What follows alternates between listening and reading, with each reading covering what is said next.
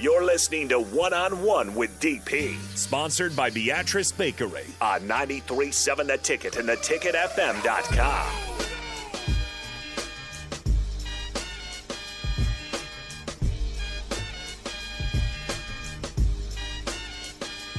Welcome back to One on One, 93.7 The Ticket, 402-464-5685. You can text in, call in if you choose. Sartor Hamann text line and the Honda Lincoln hotline. You can follow on the live video stream. Got a question on the text line. What up, DP? Nice interview. Question, what do you do in the situation where team guys decide they aren't going to run those lines for giving up offensive rebounds or taking bad shots, etc.?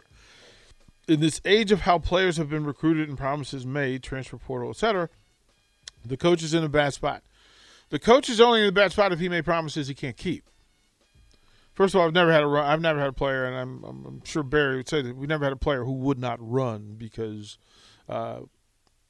we set forth a rule. It's a collective rule. That's leadership. Here's the rule. We set the rules in advance.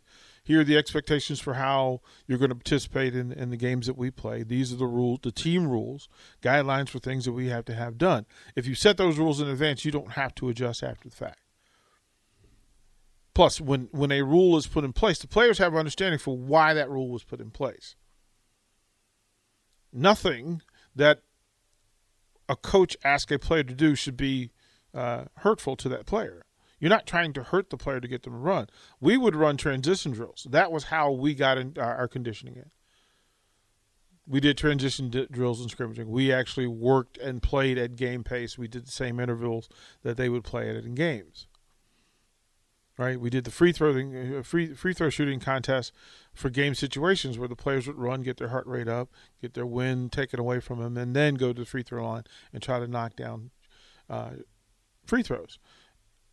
And it was competitive. So if teams were doing it, we'd split up the teams and we'd do that. Or the players could make it competitive by saying, hey, look, put pressure on the shot. If we make the shot, we don't run, we stay here. Only the person who needs their heart rate up for the next shot will run. Everybody else gets to stay.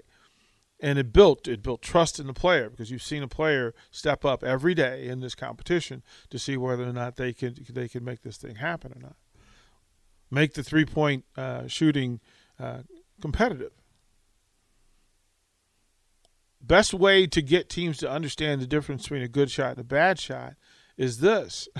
We would take the teams, put them up. I'd take my best shooters and put them on one half of the floor and put my other shooters at the other half of the floor, and then we would have a layup contest versus three-point contest. Three-point squad never won. They never, ever won. So players got an early understanding that, well, the closer I am to the rim, the more successful this is going to be. And yes, it's sexy and it's cool to shoot threes, and there's value in it.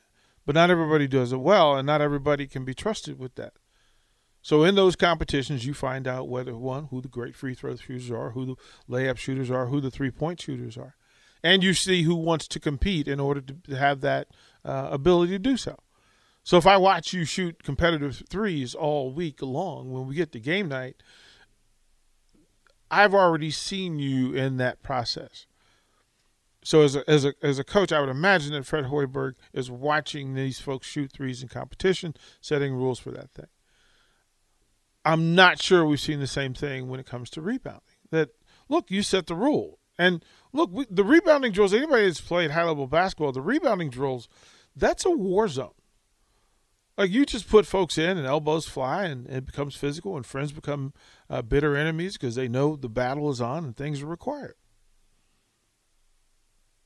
But in the collegiate level, if you have made verbal commitments to players that, hey, I'm going to play you no matter what, then you've made a bad deal. Like, stop doing those deals. Telling a player that you want him to be a starter, that you see him as a starter, doesn't mean that you're saying that he is a starter. And players have an understanding for losing. If you are on the floor and your team is not being successful, players understand that. They know that something's wrong. Now, some see it more clearly than others that, hey, I need to do more, I need to do better. But that can be done in conversations, classwork, film study, etc. What I would imagine is, like, for me, my first question would be, are guys doing film study? Do you see yourself being out-rebounded, not because the other person's bigger, stronger, faster, but because you didn't work as hard. And there's a huge difference. And then to do that individually and then collectively, right? So the player knows beforehand. And it should be the player responsibility, but if the players aren't responsible enough to get in that film study and see what happened in those games, then it is then the coach's responsibility to get them done. And we also set peer responsibility and accountability holders within those programs. So the captains can say, hey, listen, we're going to watch film together, and we're going to figure it out. So that when coach brings it up, we have we're not hurt by it. We're not bitter by the fact that somebody showed a film of us not being successful. They understand that it's a teaching and coachable moment, and you have to learn from it. You should learn from it. But anything shown or known in high repetition, you get better at. You cannot practice high-level rebounding every day and not get better at it. Like, it's the same thing I said about special teams. If you can tell me that they're important, it's much easier to show me that special teams have great value to you by the work you put in. We haven't seen the rebounding work. We haven't seen the results. And I don't know what it is. Is it fatigue? I don't know. There's one ball, and I'm just not understanding how everybody, if your Achilles is offensive rebounding, then everybody competes. It's more important than the transition basket you could get by running out, by sending 2 or 5 players on a run out. There's no value in that. The runouts aren't going to help you win games. You defending the boards absolutely helps you win games. Some of that's communication. Some of that's, again, what the practice situation is. I don't want to say that I know that the rebounding drills are done or not done. I just haven't seen them. Bless you, sir. BJ in Wichita says, I just don't think this is a very good rebound thing. I think a lot of it is a want to, and that's very hard to teach. Losing is hard to teach too. And accepting the fact that I would rather not work hard and lose rather than work hard to win. It's the thing Jay was talking about earlier. Look, your commitment to execution has to be an internal thing, but it has to be a loud internal thing. And it has to be a collective thing. You can't be the only dude on the team that wants to work hard and do the things that are there. There are players on this team who play hard. The bulk of them, right? The bulk of them play hard. The question is, do you play hard all the time? And are you playing hard even when you're fatigued? And fatigue, so again, if you've ever played against somebody who was 7'1", 285 pounds, they're going to wear on you just by leaning on you. So do you expect Derek Walker to be fatigued in the 36th minute after facing Kofi for all of that time? Absolutely. But what's required of Lat Mayen, C.J. Wilcher, everybody else that's on the floor, is that you need 5 bodies to the board. We will figure out how to get in transition. But 5 bodies to the board is required. Look, give yourself that opportunity. And they do it in stretches. They just don't do it for the entire game. Look, they shot 50% from 3. We asked for adjustments. Take fewer and better threes. That adjustment has been made. We asked for them to go through Derek Walker and to be able to facilitate and to get him from 5 shots to 10, 12, 13 shots. They've done that. Adjustments have been made. They went from 29 threes to 12. The adjustments have been made. You asked them to get better at the free throw line. They shot 75% from the free throw line. Bravo. But there are things that have to be done. And rebounding, getting better at rebounding is one of them. Being more consistent in the shots that are there. Not, letting chaos take over in your offensive series because things aren't going the way you expected them to. Again, the entire purpose of this offense and the very focus of this offense is that whoever gets into the paint they have a point, a line on the floor that tells them once you get into this space, you have to know what you're doing.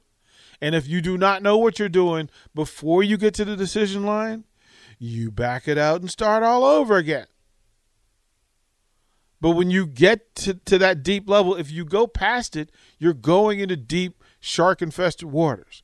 That's the rule. And if you're going to make something positive happen when you get there, it's going to be a fluke. Why? Because you're going against a tendency. You're going against percentage. If you get into that space and don't have the open, or you feel extra pressure, the rule is extra pressure, jump stop, and pivot and kick it to where the pressure came from. So if the help defender came from the wing guy, you know what? Apex, make that defender give you a little bit more space. You kick it to a shooter in the corner. Now, you have to trust that shooter to knock that thing down. That hasn't been the tendency. That hasn't been the thing that's happened most. But you still have to trust the process.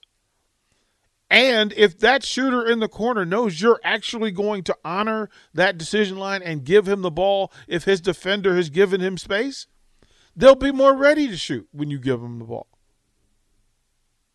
If that defender stays where they are, you're one-on-one. If this big man comes over and defends you, then you dump it down to Derek Walker, and Derek Walker finishes. If you dump it down to Derek and the backside help kicks in, there is another shooter in the opposite corner for Derek to kick to. If that guy stays home and Derek doesn't feel comfortable because of the rotation, there's another open player at the top of the key for you to jump stop and give it to. If the defender at the top of the key has turned his head and is looking at Derek Walker in that space, then the person at the top of the key knows two things. One, I can step to the side, create space for a three, or when his head's turned, he's not looking at me, I can back cut towards the basket, and then we're back in business again. What happens if Derek sees the guy's eyes turn and then he wants to kick this thing out, but that shooter didn't think the way Derek did? Then you have the turnover. Then you have the ball passed to the sideline while somebody's cutting. Then you have all this stuff in play. Look, the system has its rules. This team just has to follow the rules. There is a method to the madness. But this is one of my coaches, when chaos happens, slow down, and chaos ceases to exist. The sooner this team recognizes that, the better they will be for the 4+ possessions that they need to be better at to finish basketball games. I'll get to you, Tom. Stay tight. We're going to get to you on the Honda Lincoln Hotline. We'll get to the rest of the text. We'll get all that stuff in place. We'll close out one-on-one and set up for Sean Jackson when we come back. Watch live on Facebook, YouTube, or Twitch. You're listening to One-on-One with DP on 93.7 The Ticket and theticketfm.com.